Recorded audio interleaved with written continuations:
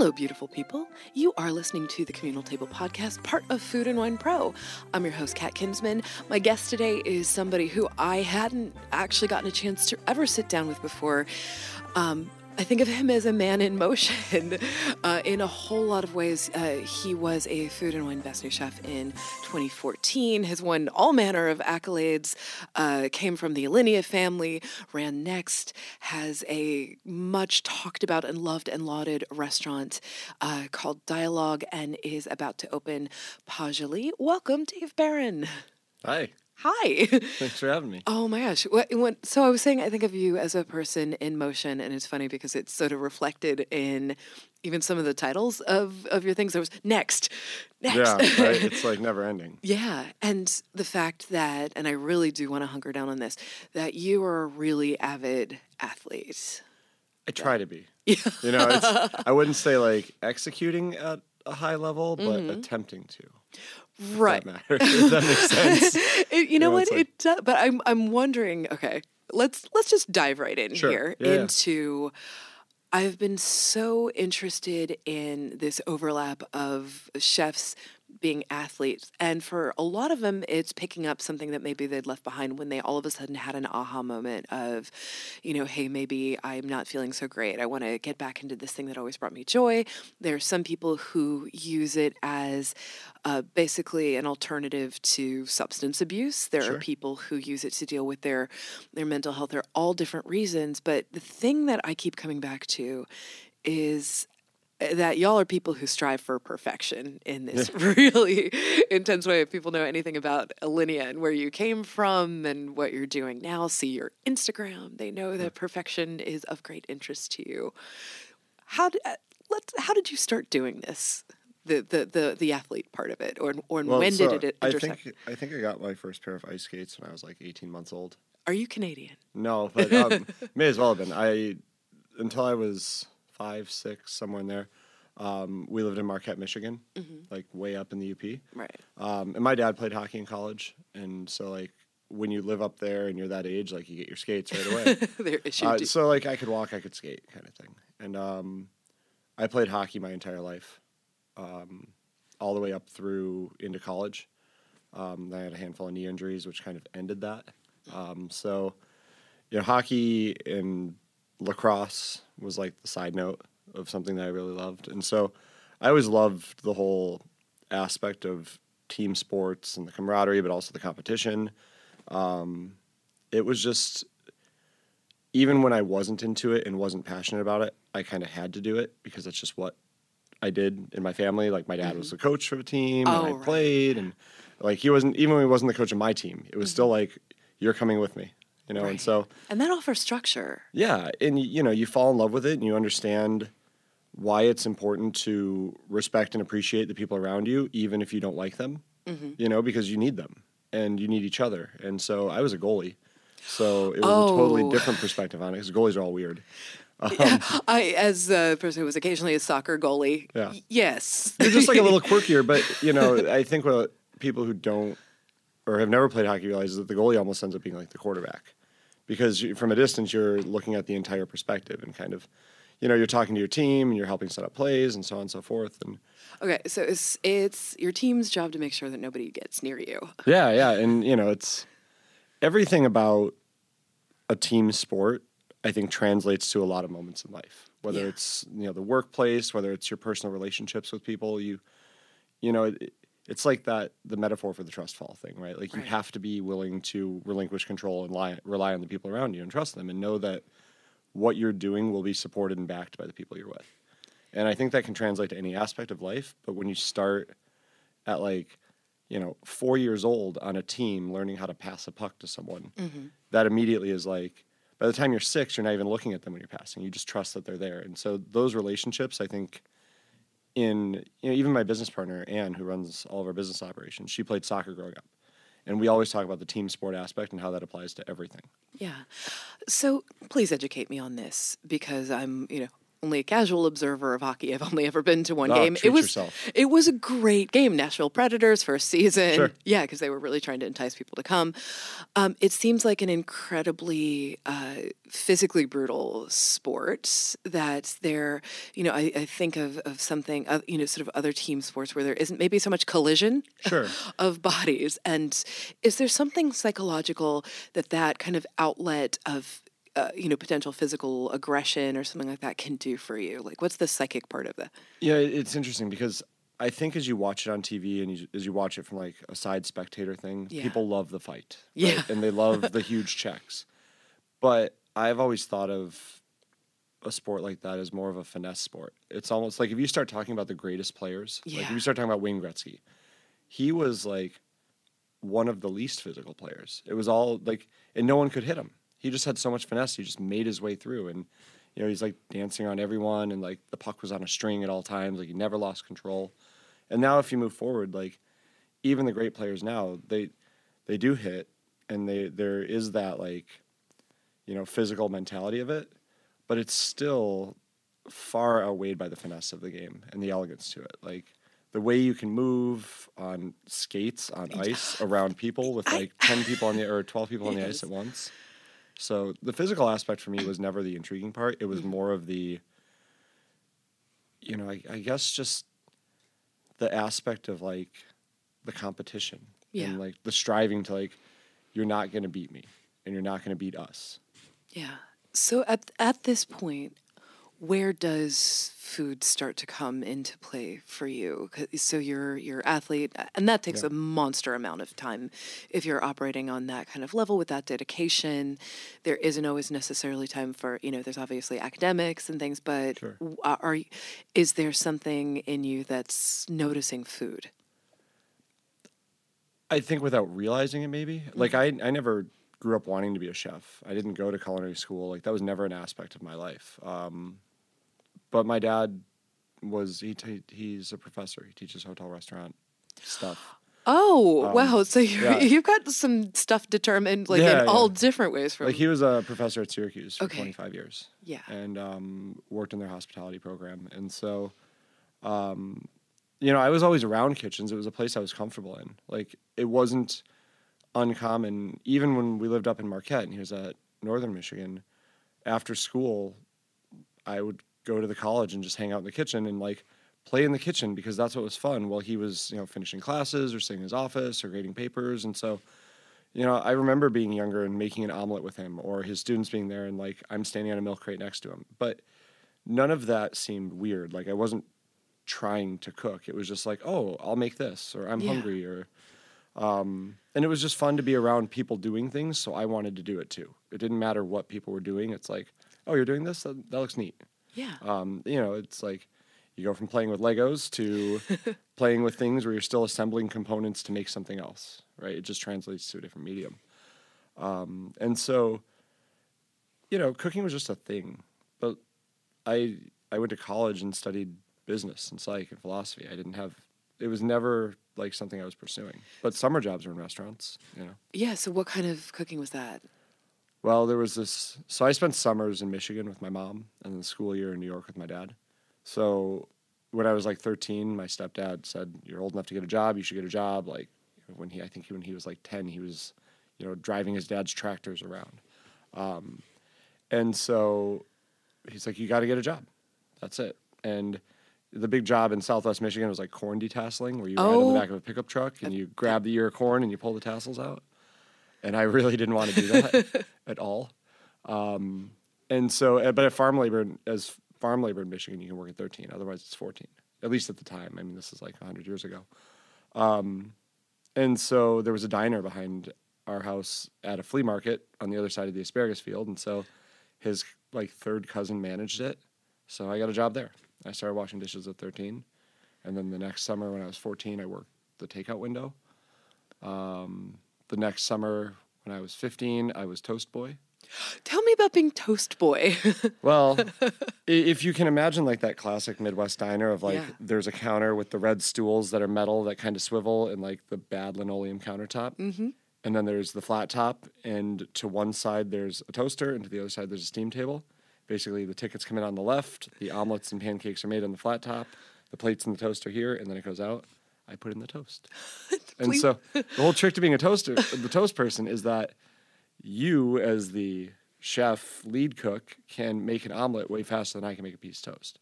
So I was like trying to stay 4 orders ahead, and then if you fall behind, the food's sitting there, but the toast isn't ready. Super stressful. You have to like wipe your cutting board, you're brushing butter on with like a paintbrush. That was a mess. For like a 15-year-old, it was like the most stressful thing I'd ever done.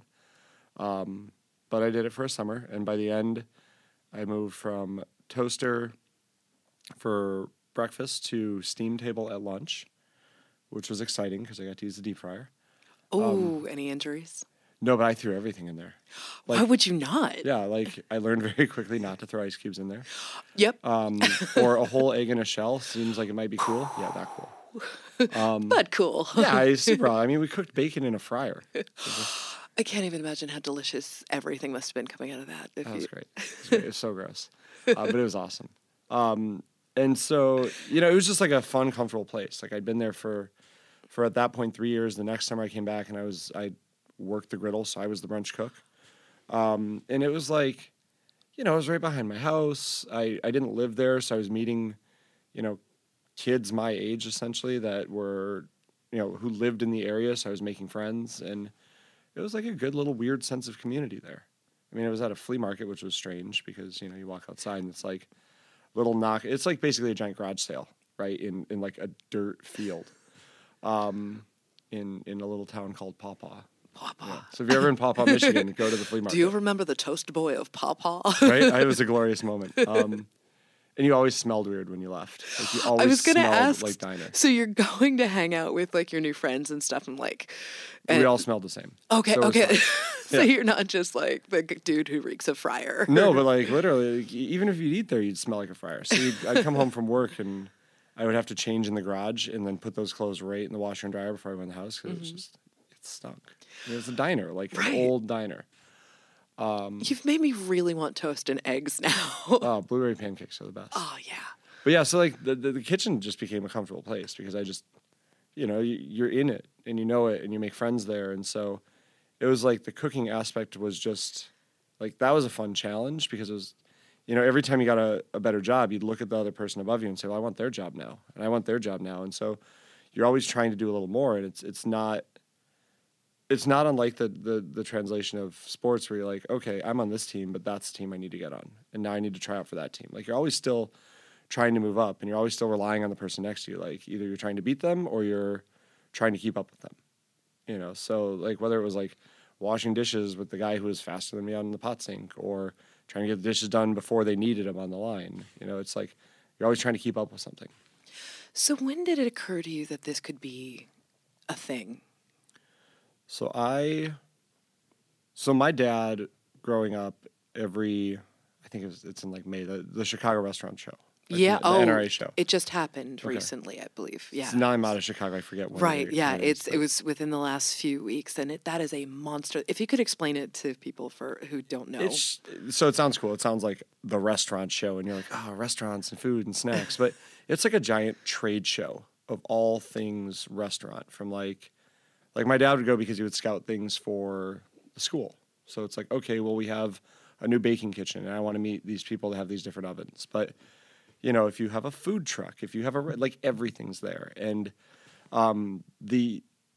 it's funny because you can kind of see how now in retrospect, as I think about it, you can see how whatever the current trend is in like 5 years, it'll all be there. So my dad would go every year from when I was like, as long as I can remember. He'd always come back with these like plastic Edward Don cups with little measurements. And so as a little kid, it was like, oh, did you get my cup this year? Oh. And so I was a junior in college, or between my sophomore and junior year. I went to college north of Chicago. And he sent me an email and was like, hey, what are you doing? Do you want to come to the restaurant show with me this year? And I was, I think, 19, 20, somewhere in there. And I didn't have anything to do. It was like summer after my sophomore year of college. What am I going to do? Make toast? Yeah, I wasn't going to go back to the diner. I wanted to do something cool. And so I was like, sure, yeah, I'll go to the restaurant show with you. And the whole thing about the restaurant show is that afterwards he would like go out to these cool dinners with his colleagues. And I think that year he did like MK and Topolobampo and I love this MK. place called Mambo Grill, which didn't last very long, but someone told us to go there. And so I went with him to the show, and it was like the year of the smoothie. So right. there were Who knew that it would become such a thing? Everywhere, like just smoothies and slushies, and like, so I just walked around and had smoothies. And after the show, we went to MK. God, I love that. It's closed recently, didn't it? Yeah, Cornick had like the building sold. The new landlord wouldn't make update. There was a dispute, whatever it was, and ultimately Cornick was like, "It's been 20 years. It's time to say goodbye." That was a beautiful room. The old paint factory. The food was fantastic. Yeah. That was really a Chicago treasure. So I remember the three of us sitting there. It was my dad, myself, and one of his colleagues.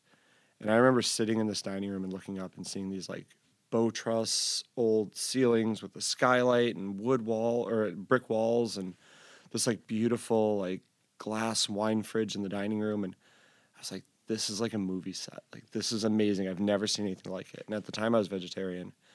And, vegetarian meant like I made like pasta and red sauce. Same. Or I ate potato chips. I did 7 years. You know, and so, because I was vegetarian, like, I think it was like all of high school and college. Yeah. But like a lazy vegetarian. Oh, like, lots of mac and cheese. It was, and like ramen. And like, I'm really hungry. I'll eat some fried fish. Like lazy vegetarian. We'll say a casual vegetarian. Right. But for the most part, I stuck to it. Like, there was never like, I'm going to have pepperoni pizza right now. Mm-hmm. I don't know why I did it. It was like, here's a challenge, so I'll do it. And I just stuck with it. Yeah, for me, it was sort of an identity, personal challenge kind of thing. Like, can I keep doing this? Well, I grew up in Syracuse, and it was like, that was the big, like, straight edge vegan hardcore scene. Yeah, I was in art school. And I loved Earth Crisis. They were the coolest band ever.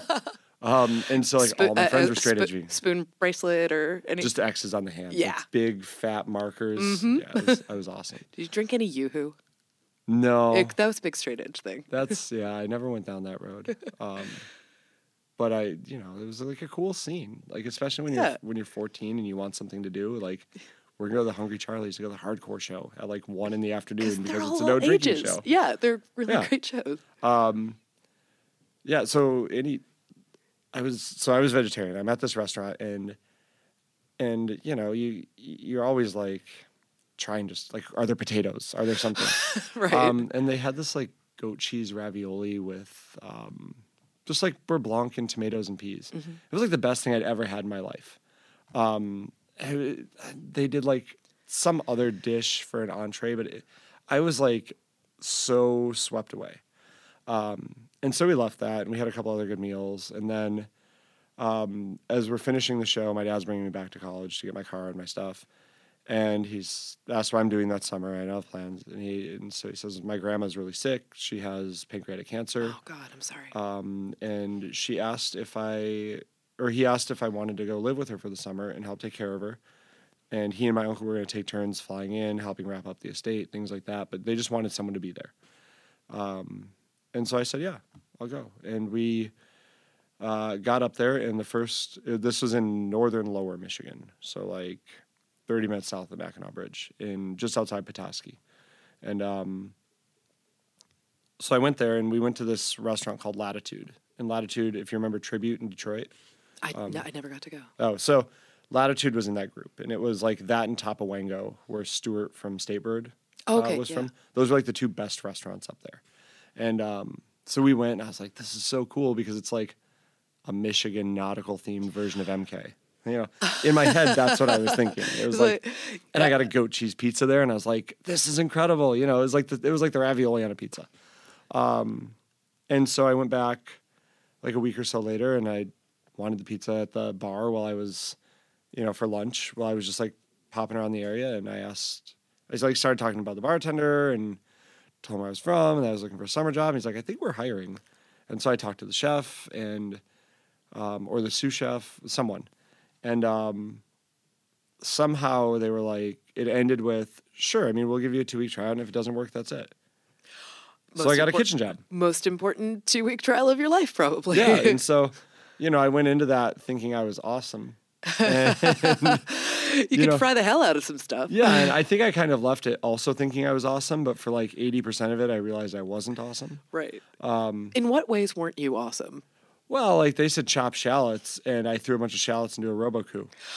Okay. And like the chef like had a meltdown. Or like the stock pot in my head was the garlic. Like all my scraps went into that chicken stock. I was like, oh, cutting bell peppers, seeds in the stock pot. And one day he's like, you have to stop. I was a vegetarian, so at the time I wasn't like, they told me to go clean and organize the walk-in cooler. So I picked up the brine and I picked up the chicken stock that was the same color and I married them because I wasn't tasting things and they weren't labeled. Oh, dear God. And, there's a lot of like stupid things like that. Yeah, but you're someone who never worked anywhere would do. You're how old? You're 19. Yeah. Maybe I just turned 20, but somewhere in there. But I loved it. It was like this perfect balance of art and sports, which were the two things I was really into. And so at the end of that, they were amazing. Like they knew I had no experience. They were really, really great people. And the next time, like, hey, if you want to come back and work with us, we'll have a job for you. Maybe you can work on the Nightline, because I was just AM prep and lunch. I was like so excited about it. I didn't go back there and work. I did I screwed around the summer between my junior and senior. I didn't do anything. But at that moment, I was like, I think I want to be a chef. And so my thought was, after I graduate college, I'll apply to culinary school. I'll do that. And I think I'm still enrolled at Kendall College. You never did the No, I paid my $35 enrollment fee and met with a couple counselors and couldn't afford it because you can't get financial aid if you've already had, I already was pursuing an undergrad. I had a bachelor's degree, so you couldn't get an associate. I mean, you could get it, but you couldn't get financial aid. And I couldn't afford it, and I wasn't going to take out a bunch of loans. Right. Because I already had those from college. Why was I going to do all this? And so I just thought, I'll just start applying places and cooking. Yeah. So I got Chicago magazines, every year they put out their top 20 list, and I applied to all of those. And I got a stage at Spring, which at the time was awesome. It was Sean McLean's restaurant. He just won a beard. It was I think number 4 in Chicago. And a friend of mine from college was dating Sean, and so she introduced us, and that was a disaster of a tryout. What happened? I just stood in the back corner and picked oxtail for 4 hours while they did service, and I didn't know what I was doing. I'd never been in a kitchen like that. And at the end, Sean sat me down and had a very polite but candid conversation, kind of discouraging me from continuing in this career path. He's like, I know your friend Holly, who's now his wife, and I think they have a couple kids. But he's like, I know she said you want to do this, but I don't know if this is right for you, or maybe going to school first would be the thing. But and at that time, I wouldn't have hired myself, and I probably would have had a very serious conversation with that person too. I think it's a kind thing to do. Yeah, he didn't do it in any malicious manner. It was just very you're a friend of a friend. I don't know if this is for you. You have a degree, go do something else. Mm-hmm. As in, sort of, I wouldn't wish this life on you. I don't know. Maybe that. Maybe I'm going to save you from failure later. Yeah. I don't know. So many different things. And then I got, I kept applying, and True at the time was pretty awesome. Who was cooking there at the time? It was still Jason Robinson. Okay. It was always Tramato when I was there. Right. But J-Rob was the chef de cuisine. And so they'd let anyone stage. They just wanted free labor. So I think I staged there 6 times. Did 6 free days in the kitchen. And I really thought I was awesome then. I was putting that on the resume as I was applying to other places. And I eventually got stages at Blackbird and MK. Oh, goodness. How'd that feel walking into MK? Well, that's where I worked. They hired me. So MK, I talked to the chef, and that was the restaurant that made me fall in love with this whole idea. Yeah. And all of a sudden, I'm sitting there talking to the chef, and I'm like, Stephen Dunn was the chef at the time, and he'd come from Puck. He was at Post Trio, I think, and Mindy Siegel was the pastry chef, and God, she's spectacular. Yeah, it was such a talented team. This guy Amador Acosta was he worked for Michael White for years, but he was the Garmager guy, and there's this guy, Kevin Heston, who just become Sue, and he was Wiley's Sue out here for a little while. There was a lot of talented people before they'd taken that next step. And he just talked to me about, he's I didn't go to culinary school either. Someone gave me a chance. He's our French fry guy just quit. We'll make you can be essentially the Poem Freak guy, like the guy working next to the meat roast guy. I was like, fryer? As we have established, you're a great a fryer. And when is the last time you've worked a fry station? Then. Yeah, that was it. MK. I think you need to just step into somebody's restaurant while you're in New York and go work the fry station. Yeah, just let me work this, please. Oh, we didn't have a fryer at True. We didn't have a fryer at Alinea. We didn't have a fryer at Dialogue. We're not going to have one at the new place. Yet.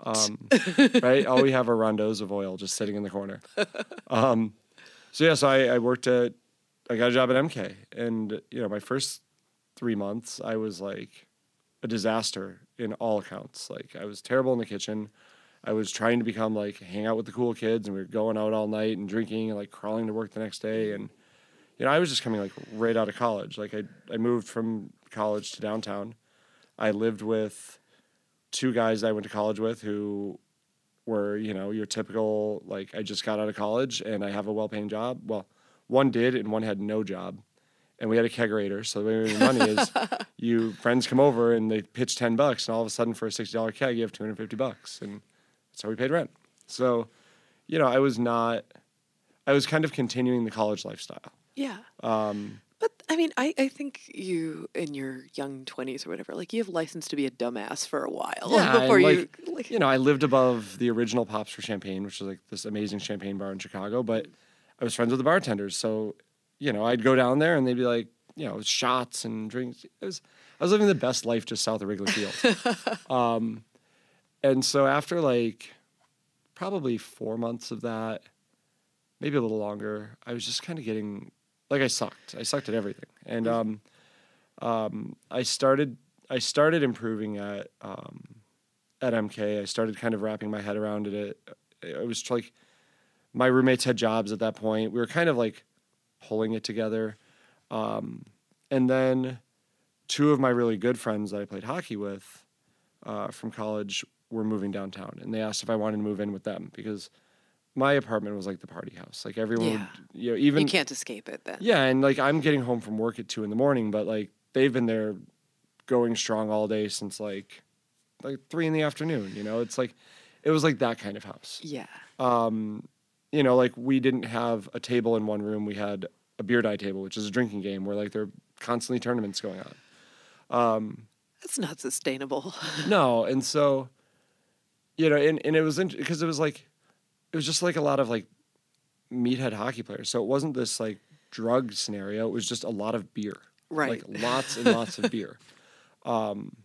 Which is good because somehow that part really never entered my side of life. It was just drinking with the guys kind of thing. Yeah.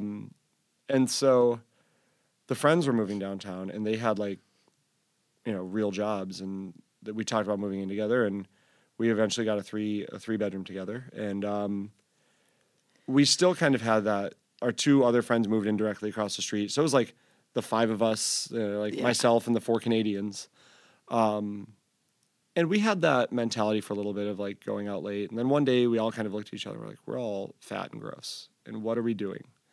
And so collective reckoning. Yeah, so one roommate just signed us all up for a half marathon. He's we're gonna do a half marathon. And another roommate got us all gym memberships, essentially. He's we're all going to go to this gym down the street. And the gym was really cool because it used to be the Chicago Real World House, and then they made it into a gym. Oh, wow. So it, felt awesome. Yeah. It was, really, neat aesthetic. And so we started working out, and we started, I started trading late nights for early mornings, going for a run with them. And I was kind of having this epiphany where as the sous chef who came to WD out here, he and I were talking one day, and he and I had become friends. I was how did you get into this industry? He's I grew up in Iowa. I didn't really have a lot going on. It was kind of construction or jail or cook. And so I started cooking. And I took a step back and I thought about it. I was I have these friends who I've had such a certain life with. And then I have these restaurant people that if I wasn't standing in this restaurant at this moment with them, they're not people I ever would have been friends with. And I'm not establishing real relationships. I'm establishing relationships that are occurring by default. Okay, I'm in this room with 5 of you. That means I should probably be friends with 3 of you. And it just occurred to me that I wasn't doing anything to better myself. I was just becoming a part of something that was there, that I was intrigued by. And so started trading all my late nights for early mornings, and would go straight home after work and, try to wake up with my roommates at like 7 a.m. to go for a run before they'd go to work. And everything started changing. Like, this is probably somewhere between 6 and 9 months into working at MK. And, I'm losing weight. I'm feeling better. I'm doing a much better job at work. Like, everything's starting to make sense. I'm starting to move through the line. At a year, I was all of a sudden off a station and starting helping expedite and overseeing some of the private parties in the dining room upstairs, and basically getting freedom to do whatever I want at this restaurant. Mm-hmm. And it just kept improving. And as my life outside work was getting more focused and improving, and I was feeling better, my professional life was too. Mm-hmm. And as soon as I drew that line and separated and said, okay, work is a job, not a social life. And the people that I've been engaging with that have been a part of my life for so long, there's a reason that they've been that.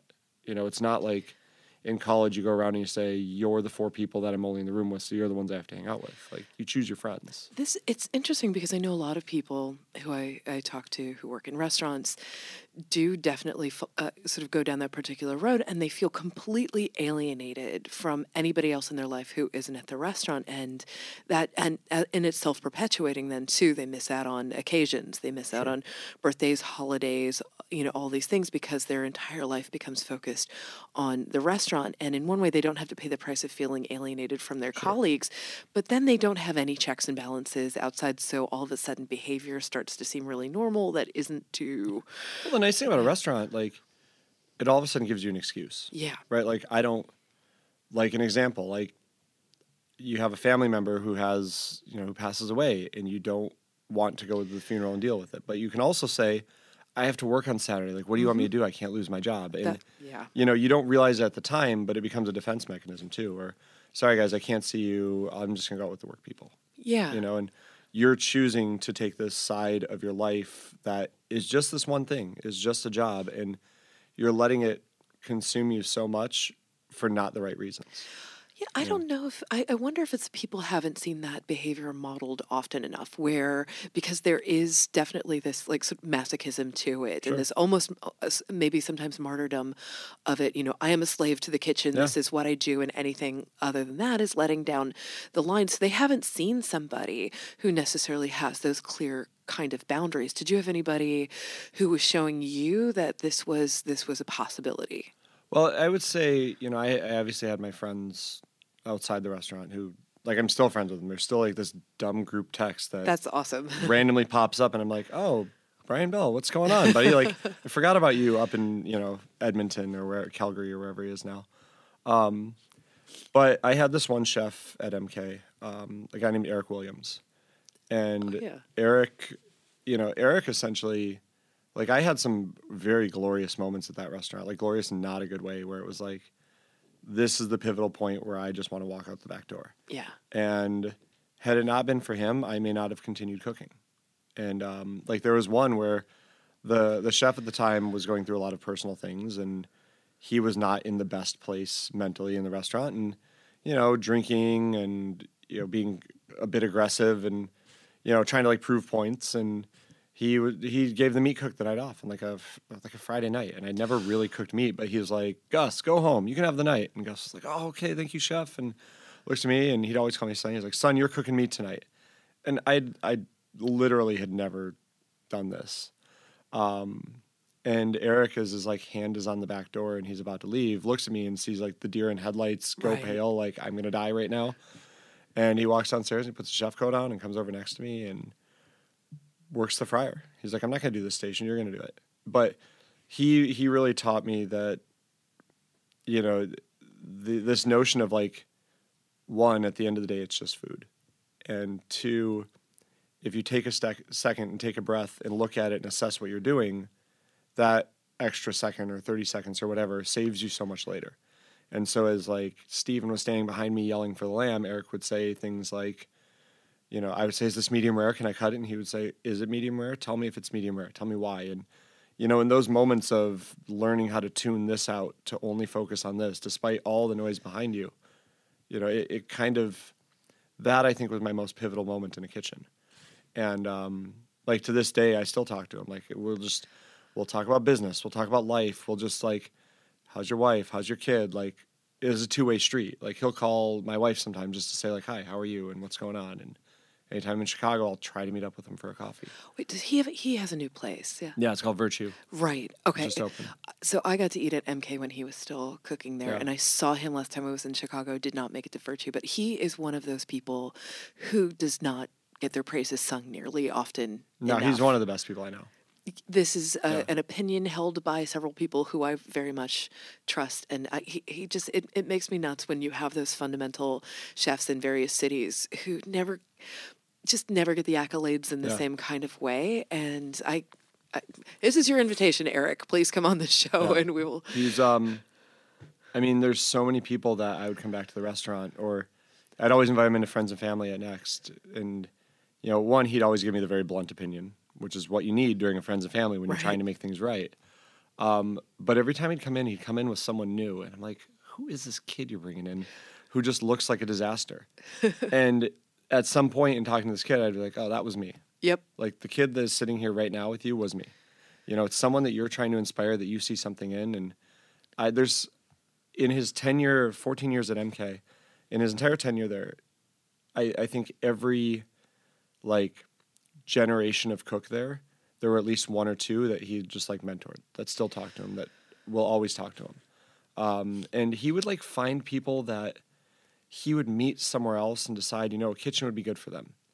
And these are he had a couple apartments that he bought on the south side because in this not great area, and he's like, we're going to make this area great. And he would meet kids out there and say you're going to be a cook. You're going to do, this would be good for your life. And one way or another, he was always doing something to try to help the world be a better place in anything, whether it was community outreach, whether it was friends of friends, whether it was taking an extra 15 minutes to have a conversation with you that he really didn't have time for, and so even when I left MK and I went to True, I every 6 weeks I had to work a new station. The chef either loved me or hated me. So because of that, he's like, you're gonna learn something new. You're gonna learn something new.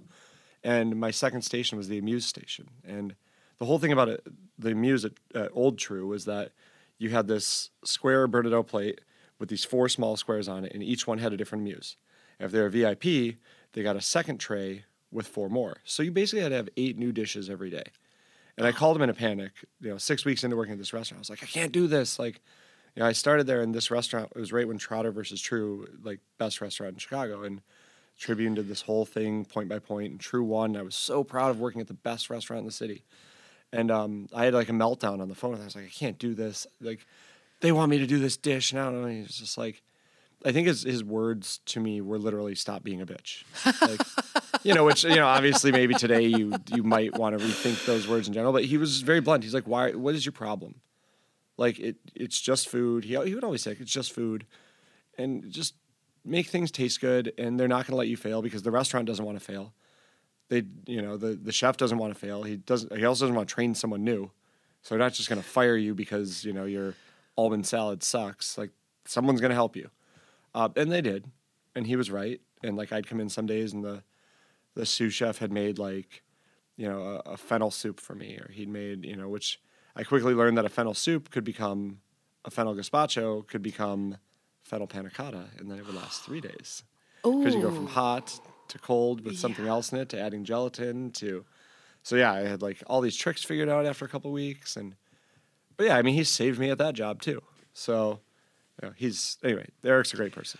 I cannot get enough of people talking about mentors. I love that so much. And we were sort of talking before this about being a best new chef and how we're giving them mentors, because that's some tough time when you're in the spotlight. You were in 2014 and a bunch of stuff happened at once, right? Yeah, it was kind of a roller coaster. The whole window of my time ending at Alinea through probably 2015 of Next was this crazy rapid fire of things. I'd in late 2008 through the early 2011, I was chef de cuisine of Alinea, and in that window, we'd gotten 3 Michelin stars. We'd jumped from 20, I think it was 21 to 10 to 7 in the world. We had like this documentary come out about us. We were opening Next. When the first Next review came out, it was like Phil Vitale wrote one of the best reviews I'd ever seen. And, you're holding these things. You're like, we're doing this. And then, your ego's going through the roof because you think you're like the greatest thing ever. But then, we're nominated for Best New Restaurant for Beard, and we win that. And then I was nominated for Rising Star, which Christina Tosti beat me at.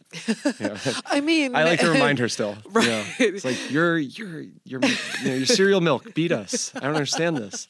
She's a wizard. She's the best. I love Christina. Yeah. But like, we did an event later on with Questlove, and I was talking to her. I was like, you were my nemesis for a year, and you didn't know it. She's like, yeah, I figured. She knows. All. Yeah, but she's great. Yeah. I mean, we're friends. And then so I lose Rising Star. The next year, I'm nominated for Best Chef Great Lakes, and I lost that to Stephanie. But then the following year, I won Best Chef, and we got Food and Wine, and there was like one other accolade that year too. Like and every Next menu was reviewed as a new restaurant review. So in the 15 menus I did, only 2 or 3 stars. Every other one was 4. So like every, the second Thursday of every new menu, Vitale sat down and he reviewed us as a new restaurant, and it's like, here we go again. Here's another review, and here's another thing, and another thing. And so it was just like this crazy snowball of like, how many things can you throw on the pile? Yeah. So where's your mental state at that particular point when all of these, did you have any time to stop and have a moment and enjoy it? Or is it just that's great. Like, every 16 weeks, Next was a new concept. So like the day you start a new menu is the day you start the timer from when you have to change the menu. So like, that's self-inflicted. Yeah, I mean, I wasn't inflicting on myself then as much as that was the concept of the restaurant. Now It's self-inflicted because we're even more aggressive than that at dialogue now. But the whole thing is that there's no complacency, right? You cannot sit still, because if you do, you're going to lose. Like if you're not moving forward, someone's going to catch up to you. And so, at Next, that deadline of that 16 weeks, and it's not just changing the menu. It's like we went from Paris 1906 to Tour of Thailand to a childhood menu to doing a retrospective on Albuli to doing rustic Sicilian food and to Japanese kaiseki. Like, you're all over the place. And you're never going to become an expert in any of it, but you have basically 16 weeks to perfect the current menu that you're doing, research and become an expert in the 12 to 20 courses that you're serving for the next menu, while considering the upcoming menu. And, it's just like, it just doesn't end. So you don't have time to take a breath and step back and say either A, this is awesome and we should be proud of it, or B, like, what am I doing? I need a break. Could you, on a micro level, be like, that was a good service? Yeah, totally. Like, we'd have the service meeting every day, and I talk to the staff, and, you're the voice, right? You're like the one that, I mean, obviously everyone's there for Achatz, but on the day-to-day, I'm the one who's talking to him. And so, and we had, it goes in waves where like, he is the chef owner is there, for like a month every day. And then he's not there for 3 months because he's at Alinea or he's traveling or he's doing his thing, because obviously he has even more on his plate than we have. And so that's when it's like, okay, this is mine. And then someone's back and you're like, okay, well, now I step back for a minute. And so you have to keep the team motivated and encouraged. And you go from like, then you're the coach. Right, you're the one who's like trying to inspire everyone and trying to lead them. And, if I'm doing everything, then I'm not really doing anything. So you have to get everyone to buy into it, to believe in what you're doing.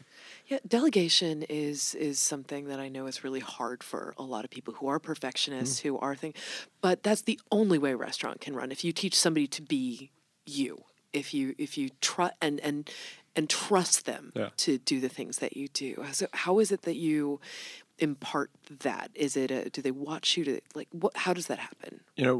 Will Guidara and I, I've been friends with like him and Daniel for years. They did their celebratory dinner of getting hired at 11 Madison Park. They did at Alinea, and so I met them like way back. And when Will and Daniel first like took over, like owned EMP when it first became theirs, that was huge. Yeah, and they did a big remodel and they redid like the coffee area and took some tables out of the dining room. Will was walking me through, and he was really excited about this tea program that they were doing.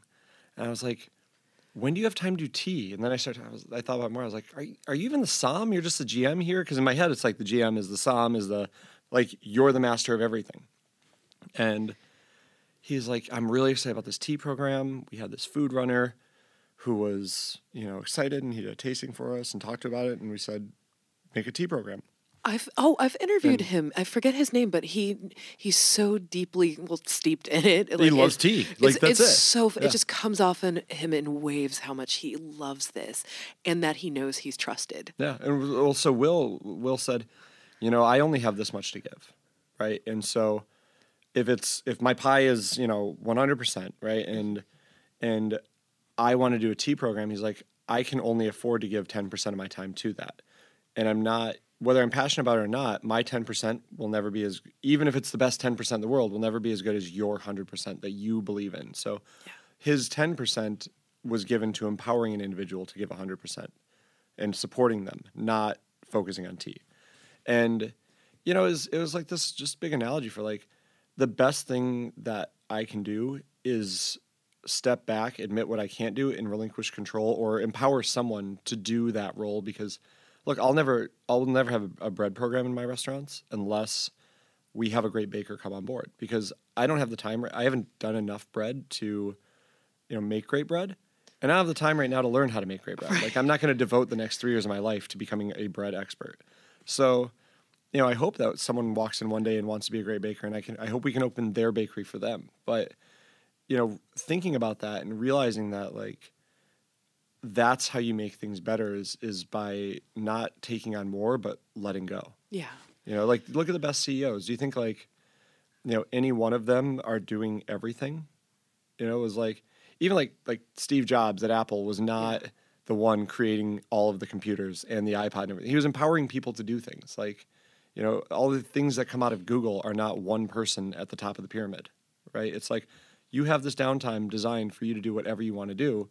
Just show that something comes of it. Yeah. So when you went from Next to Dialogue, so Next had been within a group that you had been part of. Dialogue's yours. Yeah. We don't have investors or anything. It's like my couple partners are one half, and I'm the other for the most part. So that's a different set of skills and responsibilities and all that, but also freedoms. Yeah. So, I really took what, like, Will told me that, like, probably like 2012, right? It was like a long time ago. And, that's always kind of resonated. And so when we were talking about Dialogue before it was Dialogue, when it was just like a restaurant in a totally different restaurant, one of the things that struck me as I was thinking about how companies work is like, if you're a great cook, you probably become a tournat, and then you become a sous chef. And you probably didn't get management training, but you're an okay sous chef because you're really talented and you can just run people over, so they all listen to you. And then, then you become the chef de cuisine, and hopefully you're decent at that. And then you're like, well, I want to do my own thing. And so now you're running a restaurant, and you spend all of your time looking at labor costs and P&Ls and spreadsheets and so on, and everything that made you great at what you're doing, you don't do anymore. And you're just hoping that the people under you believe that you could do it, and they're trying to do it with you.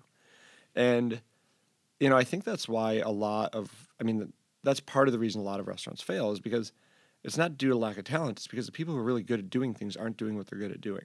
Yeah.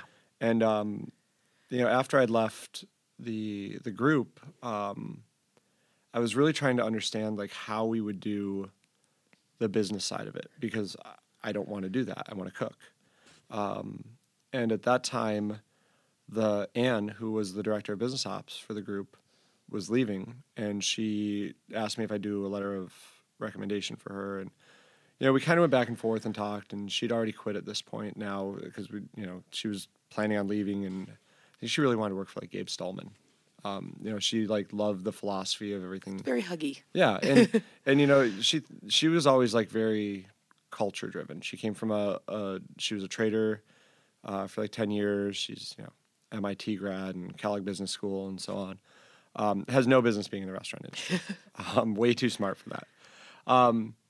But we were talking about it, and I was talking about this whole idea of, like, changing cultures and empowering people to do the jobs they're doing and so on. And she joined our company, and we made her a partner in it. And so she runs all of our operations. So, she had these kind of crazy ideas that I hadn't really thought of because they were just things that had never been in my realm. Like, I'd never seen a P&L ever. You've been shielded from that. Because... Yeah, and so like you'd get a text saying your food cost is too high or what's going on with labor, we need to rein this in. But, you just knew like this menu is doing really poorly. This menu is doing incredible. Next week it's doing terrible, but it's the exact same thing and you don't understand why. So, she was reading a lot about Zingerman's and what they do. Oh, yeah. Did she do Zing Train? I don't know. She is buying us all of Zingerman's books right now for all of us to read as like staff book club. I think that's wonderful. So, and they do that whole training program that you can go and do, and it's incredible. I'm sure if she finds it, she will end up doing it. She's like, she's just a sponge. She's like one of those people who's way too smart for everything she does. And so the first thing she wanted to do was an open book policy. And so every month we sit down with the entire staff and hand them a copy. The entire staff being 9 people, including myself and the dishwashers. How many it's 9. seats is this? 19. Okay. Yeah, so we can max out at 38 a night. Usually anything over 30 is a sold out night if like the single diner doesn't sell, because we have a single diner spot that doesn't always sell. Or if like a 4 is a 3 and, whatever. So anything over 30 is pretty much sold out. But she wanted to learn the culture of the restaurant. So, and we didn't have the budget for more employees and she didn't have enough work. So she started pouring water. Like she learned how to pour water day one of Friends and Family. And she worked service for, I don't know, almost a year and a half. She quit working service like 3 months ago when the new restaurant thing started.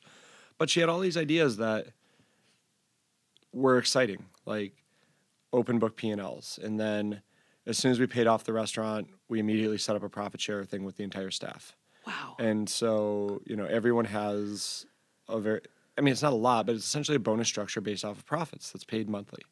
And so, she figured out that in looking at the reservations and the trends, if you notice that a night's not filling up as quickly, rather than doing 26 each night, if you shut off the reservations on the backside one night, so you only do 18, it pushes the people the other days, and then you end up doing like 30 the other days, so you're full.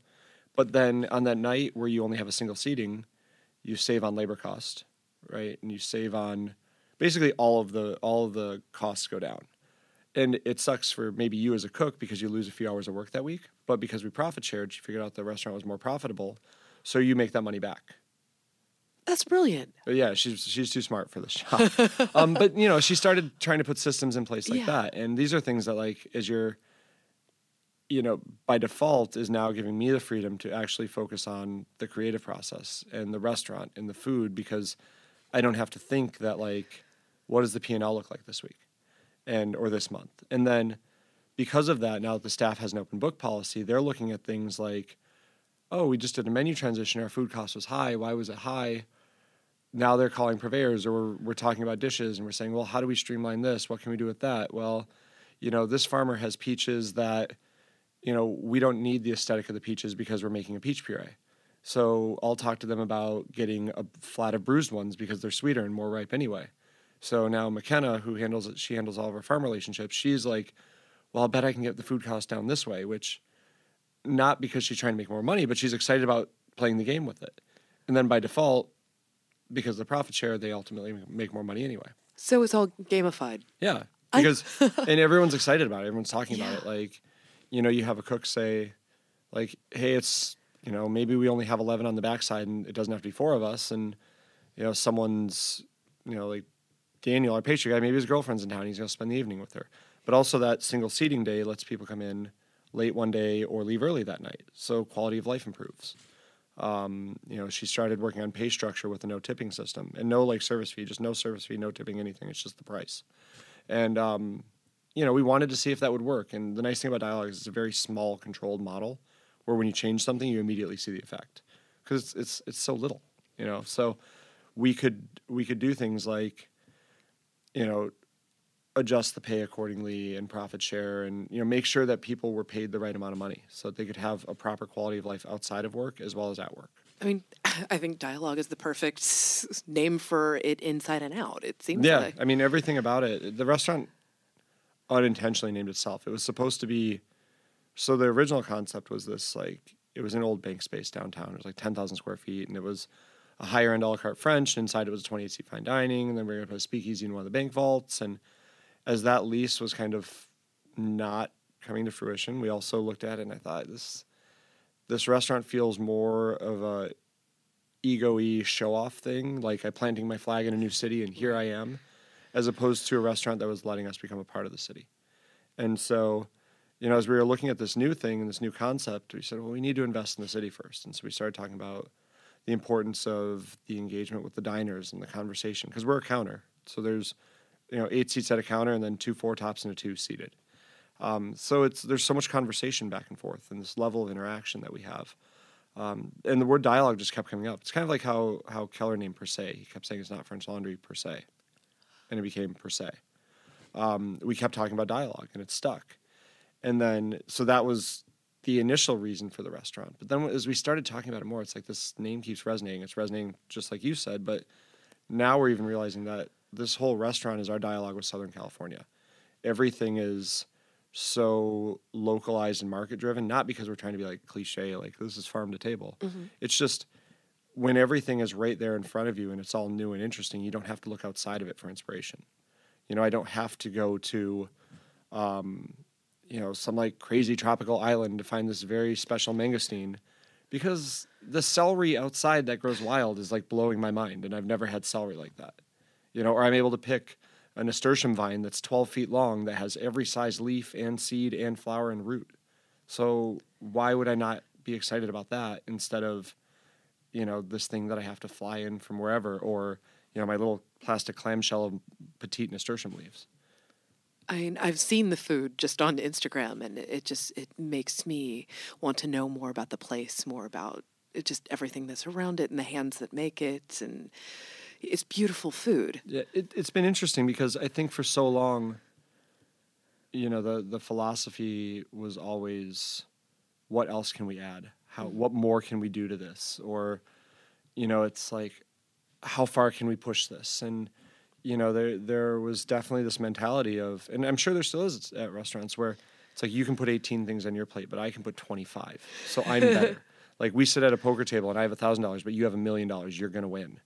And all of a sudden at this little restaurant, when we realized that, we only have 760 square feet and there's 4 of us in the kitchen, we do a 21-course menu, right? So you realize that like maybe the impact doesn't lie in showing how much you can do. Maybe the impact lies in showing the restraint and the focus. And instead of saying, what else can we add? It's that whole like Coco Chanel quote of, before you leave, take one thing off. Mm-hmm. Like, what can we remove from this dish that will make the rest of it matter that much more? Yeah, I love that. So. And are you still getting time to do I was reading a bio of you. It was like, he doesn't have much spare time, but but the time he does have, he uses for, training for marathons. And is that still a large component of your life? And how do you translate that to your staff? Yeah, I think it's shifted a little bit. I think I've signed up for 3 LA marathons now, and I haven't run any. I think motivation for why you do things shifts. And for me, like running in Chicago, I loved running there. And I just wanted to be outside, and it was like my escape from everything. Yeah. In LA, I haven't found that draw to running where I can break the 10-mile mark of like, I'm still into this and it's still sucking me in. I still love it. So I bike a lot more. And the crazy thing about LA, like I didn't really, the first year living there was terrible. Like it was really hard for my wife and I. And, I think whenever you go somewhere new, you always try to replace the things that you've lost rather than, and, it's like, where's my neighborhood bar, or where is that loop I would take my dog on, or, just all those little things that you miss. And it took a year to stop missing the things we didn't have and appreciate the things we did, because it affords you a lot of things that you can't get anywhere else. And so from my apartment, I can be like lost in the mountains in 8 miles. Wow.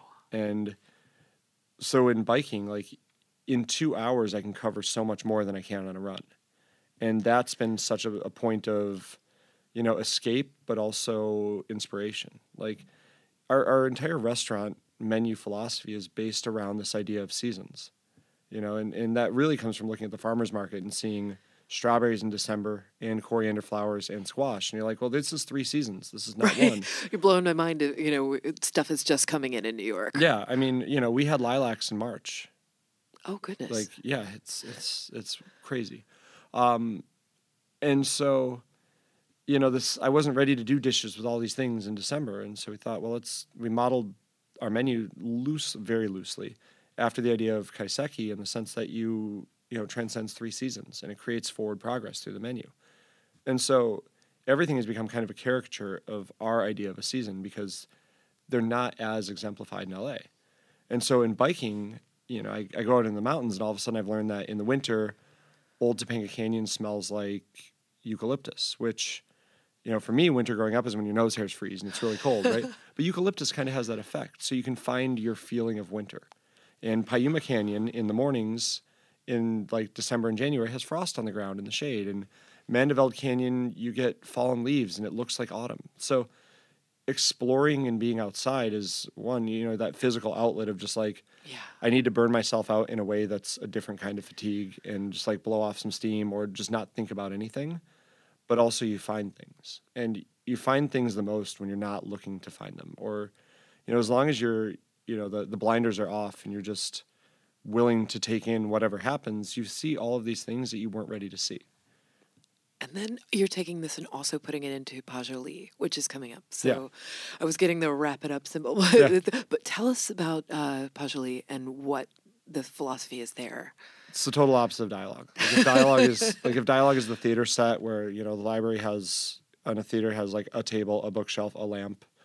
Pajoli is the movie set version of that, where it's like three rows back, you care about the top right bookshelf and the wear patterns in the carpet and, so on. Like, dialogue is all about the focal point of the story on the plate, and it's sparsely decorated, and it's, very minimal so that you can just fill in the blanks with your mind. And the diners are, the energy and the ambiance.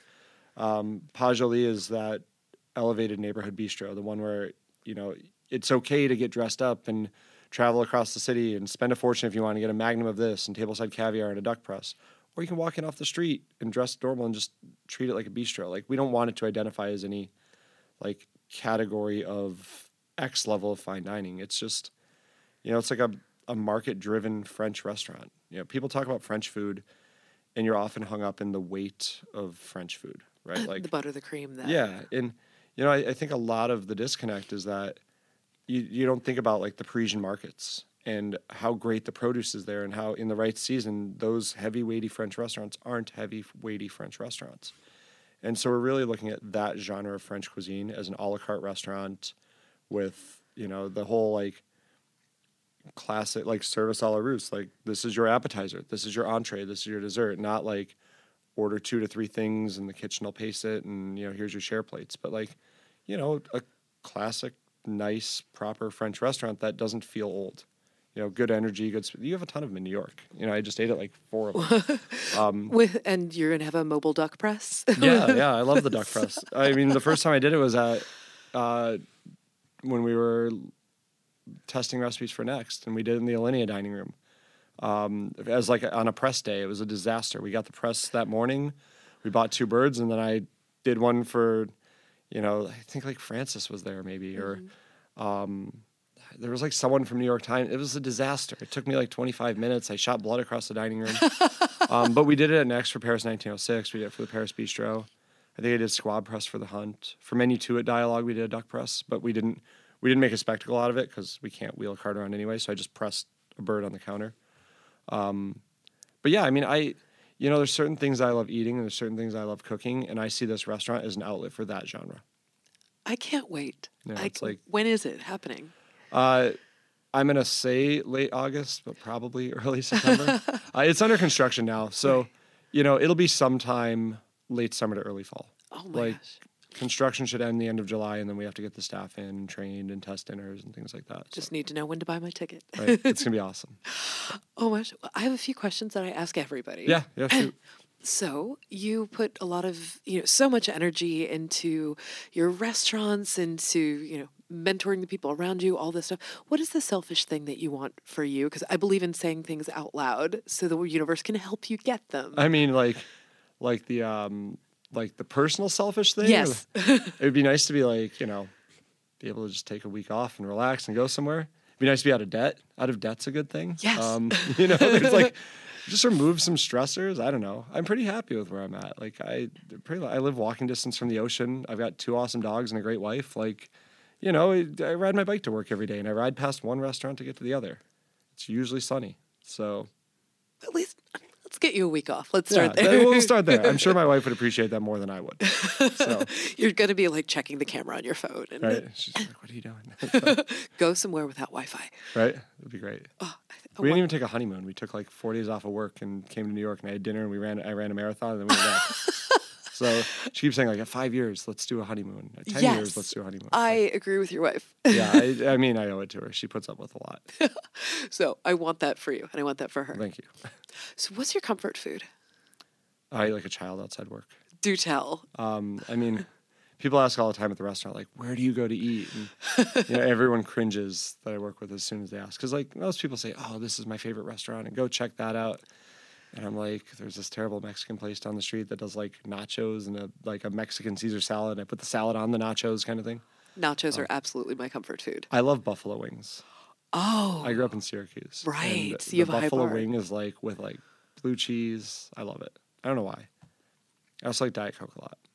I used to drink 2 to 4 liters a day of Diet Coke. Well, I grew up with my dad always having the 2-liter next to his recliner. Yeah. And like as a little kid, you go over and take a sip out of it.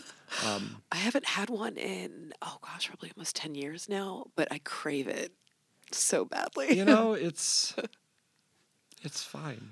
I mean, it's great, but it's like nothing good comes of it. You know, there's like nothing in it that your body's like, I need that. There was that Diet Coke ad that was trolling Alinea. Oh, I didn't even see this. Oh, Tom Colicchio was in it. Oh, yeah, I did see that. That's funny. I thought that was kind of amazing. Which is funny because Atkins used to drink a lot of Diet Coke. Like, a lot. All the time. It was like that and his bottle of Perrier with lemons were always on the pass. Oh, my gosh. I mean, if I drank one today, I would drink like the whole 2-liter of it. Any mini cans, little like 8-ounces, like those ones from the plane. Like yeah, or little like screw up. Yeah. Those are kind of amazing. Yeah, they're great. I love that. Like the one shots. Yeah, dear Diet Coke, please sponsor. That's how you get out of debt. Right? Diet Coke needs to sponsor you. One day. Yeah. So, what is the last meal that you had that made you emotional? Oh man.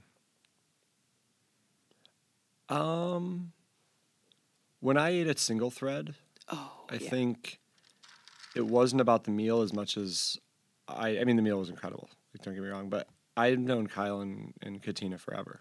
And so, like, I met Kyle when he was still at Fat Duck. And, like, the Japanese kaiseki menu that we did at Next wouldn't have happened without him. I talked to him probably 2-3 times a week.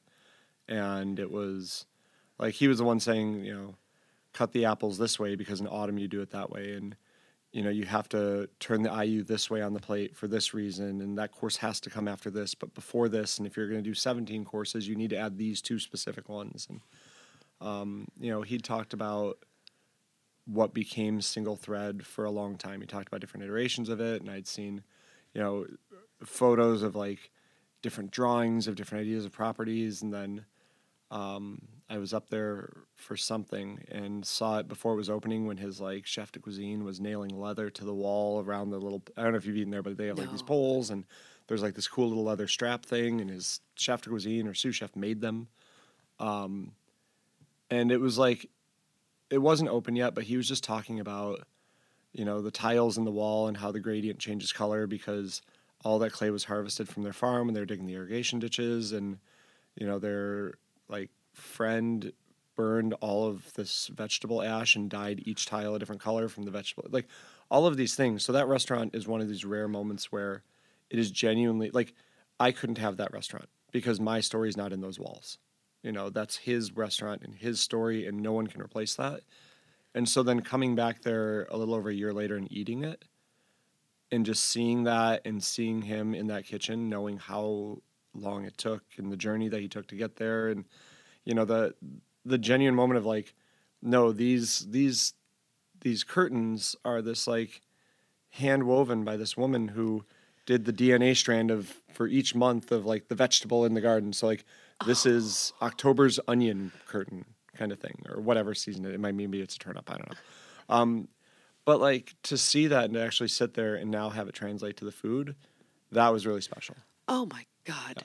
Yeah. And it's one of those things where I think everyone could have the story or nobody could have the story, and it doesn't really matter because it's, it doesn't have to be about that, but it's there and it exists, and that level of thought. I mean, that level of thought inspired the way that we think about a lot of things at our restaurant. Oh my gosh. It's rare that you get to see all of those stages of someone leading up to that moment where they hand you the first bite. Book your tickets now. Right? What is the last meal that someone cooked for you in their home? I don't know. No one cooks for chefs. Well, no, here's the thing is like, I hate cooking at home. Like, I hate it. It's just, it annoys me. I get that, yeah. My home kitchen's a disaster, and I don't get to see my friends or my wife that much, so I would rather sit at a really mediocre restaurant where I can just have a conversation than be frustrated in the kitchen thinking I'm making better food than that. Right. Any restaurant, any place. Like, and so the same is true with friends, where it's like, you go over to a friend's house and I get stressed out because they're trying to cook, and then I want to help them, and then we're not really hanging out. And I think the last time someone cooked for me, I have this friend, Alon Gale, who lives in LA, and he and his girlfriend Molly love cooking and throwing dinner parties. And he has like a whole Instagram about his food and what he makes, and like super cool guy. Comes to the restaurant a bunch. He might have been the last person to cook me food, like at a home. They made pasta together, and we came over because that's what they do together. Yeah. Like that's their bonding time. It's like the opposite of my bonding time. I think that might have been the last like time I sat with someone who cooked a meal and ate it. I really want someone to cook for you. I mean, someone else may have done it since, and I'm sorry if I forgot you. But I think that's the last one that I remember where like, they had this thing and she baked her mom's pie, and but that's what they do together. That's like that's an act of love then, to get to feed people, to do that and then to feed people. And they're really great people too. So it's like exciting to go and hang out with them and just chat. That's so nice. Yeah. What living musician would you want to cook for, and what would you cook for them? Oh man, that's a tough one. Music's been a huge driving force in our restaurant, our menu structure, our thought process, like understanding this idea of full albums and how we translate that philosophy to our menu structure. I don't know. Like for a while it was Questlove because the roots were so... I thought you were going to say that. But I've cooked for him a few times. Right. And like I've cooked with him and I've met him. And so, I'm trying to think like... I mean, there's musicians I've always wanted to meet because I'm really intrigued by what they're doing. Like I think Trent Reznor's hit so many different layers of brilliance. Oh, yeah. He broke my brain in high school and it's never recovered. I think, from an artist perspective, which I don't know this individual at all. I've never met them. I don't know anyone who knows them. But I've always been intrigued by Marilyn Manson. Oh, yes. In the way that he's, for so many years, essentially created this character that he's lived through. But I imagine there's so many facets. It's like it transcends music. And he's, a painter, and now he's acting. And I'm sure there's so many layers to him that I would just want to, like, pick his brain. But what do you say to him when he's sitting there? Like, I want to interview you? Like, that's weird. You just feed him. Kendrick Lamar. Oh, yeah. Is like, I mean,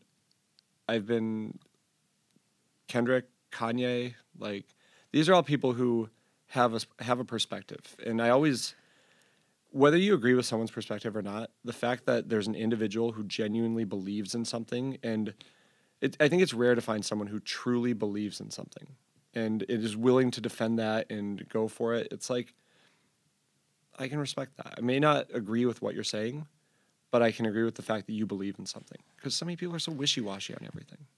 I want this to happen for you. I want Marilyn Manson to come into dialogue and have that single diner seat. Yeah, right? And just sit there. Yes. He'll be like, what is this? Oh my gosh. I mean, part of the reason I put this question out there is, on the off chance that one of them is listening. Right? I mean, we're really fortunate at Dialogue that we don't get a lot of like celebrities in like the actor world, but we get a lot of creatives like writers, directors, composers, more of that creative mindset. And that's really been interesting. Like, this guy, David Nutter, who directed 3 of the last 6 Game of Thrones and did like The Red Wedding, and he's been in 3 times now, 4 times maybe. And every time, like, he ate when it was like, episode 4 of the last season. He's like, what do you think so far? And he's really excited. And oh, wow. There's a documentary afterwards where they follow them all around, and he's the only director they had who hand draws all of his scenes first. And I was just talking about the creative process, and James Gunn comes in, who did... he's coming in again Guardians of the Galaxy. This week or next. And I think he's been in for like 5 menus, and it's really interesting to talk to these creatives, because it's such a different world, but it's not. David Cho. Oh, yeah. We have 2 of his paintings on our wall, and he baffles me because there's so much talent there, and like he's just quiet and peaceful and like hangs out and chats, but he's a super like interesting guy. His work's so beautiful. Yeah. Yeah. So I think that's more of like it's not about the individual as much as there's certain creative aspects that I'm really intrigued by. Like I want to find other creatives and understand the creative process, because it's, you hit writer's block, or you need to find another perspective on things. Yeah. I love that. And last question, if you have 5 uninterrupted minutes for self-care, what do you do? Oh God, I'll nap. I don't know. I never nap. So if there's like 5 minutes where I don't have to think and decompress and I can just like sit, that's enough. That's like peace. Like sometimes when I come home from work, we have our garage, we kind of turn into like a guest room / my bike room, whatever you want to call it. And sometimes I'll just sit there after work, and before I go into the house, I'll just kind of sit there and zone out. And like my phone doesn't really work in there. And, it's just like this room with just my things, like my little goalie helmet's sitting there and my bikes. And you just like shut down for a minute and get rid of all the noise. I also garden too. That's a new thing. So that's fun too. I like picking all the dead leaves off, and it's really meditative. Yeah. I stole a passion fruit from the neighbor's yard, and I'd like clean the seeds and dried them and then sprouted them and planted them, and now we have 2 different types of passion fruit vines covering our whole yard. And now you have to go and give one to your neighbor for stealing. I mean, it was over the fence, so I think it was fair game. A windfall. Yeah, I didn't like it. It just reached up. So we're going to turn the lights out now, and you're going to have a nap while I read the... That's going to be my Uber ride to the airport. While I read the outro. I was like, just thank you so much for coming in today. I know you're an incredibly busy man in motion, and I appreciate you taking the time to sit with me. And for everybody listening, please follow him on social. It's mostly DC Barron. Everything's DC Barron. It's DC Barron. You can go to Dialogue, and hopefully August, September, go to Pajali. Yeah, I hope so. Otherwise, need to rethink some things. Yeah. Thank you to our producers, Jennifer Martinick and Alicia Cabral. Thanks to Douglas Wagner for our delightful theme song. If you like what you heard, please tell a friend, write a review, or rate us. It helps other people find us, and gosh, we want to keep doing this show. If there is something you'd like for us to talk about or a guest you'd like to hear from, please let us know. You can find me on Twitter at KittenWithAWhip. Find out more about the show and catch up on all the episodes at foodandwine.com and Food and Wine's YouTube page. Thanks for listening. Take good care of yourself till the next time.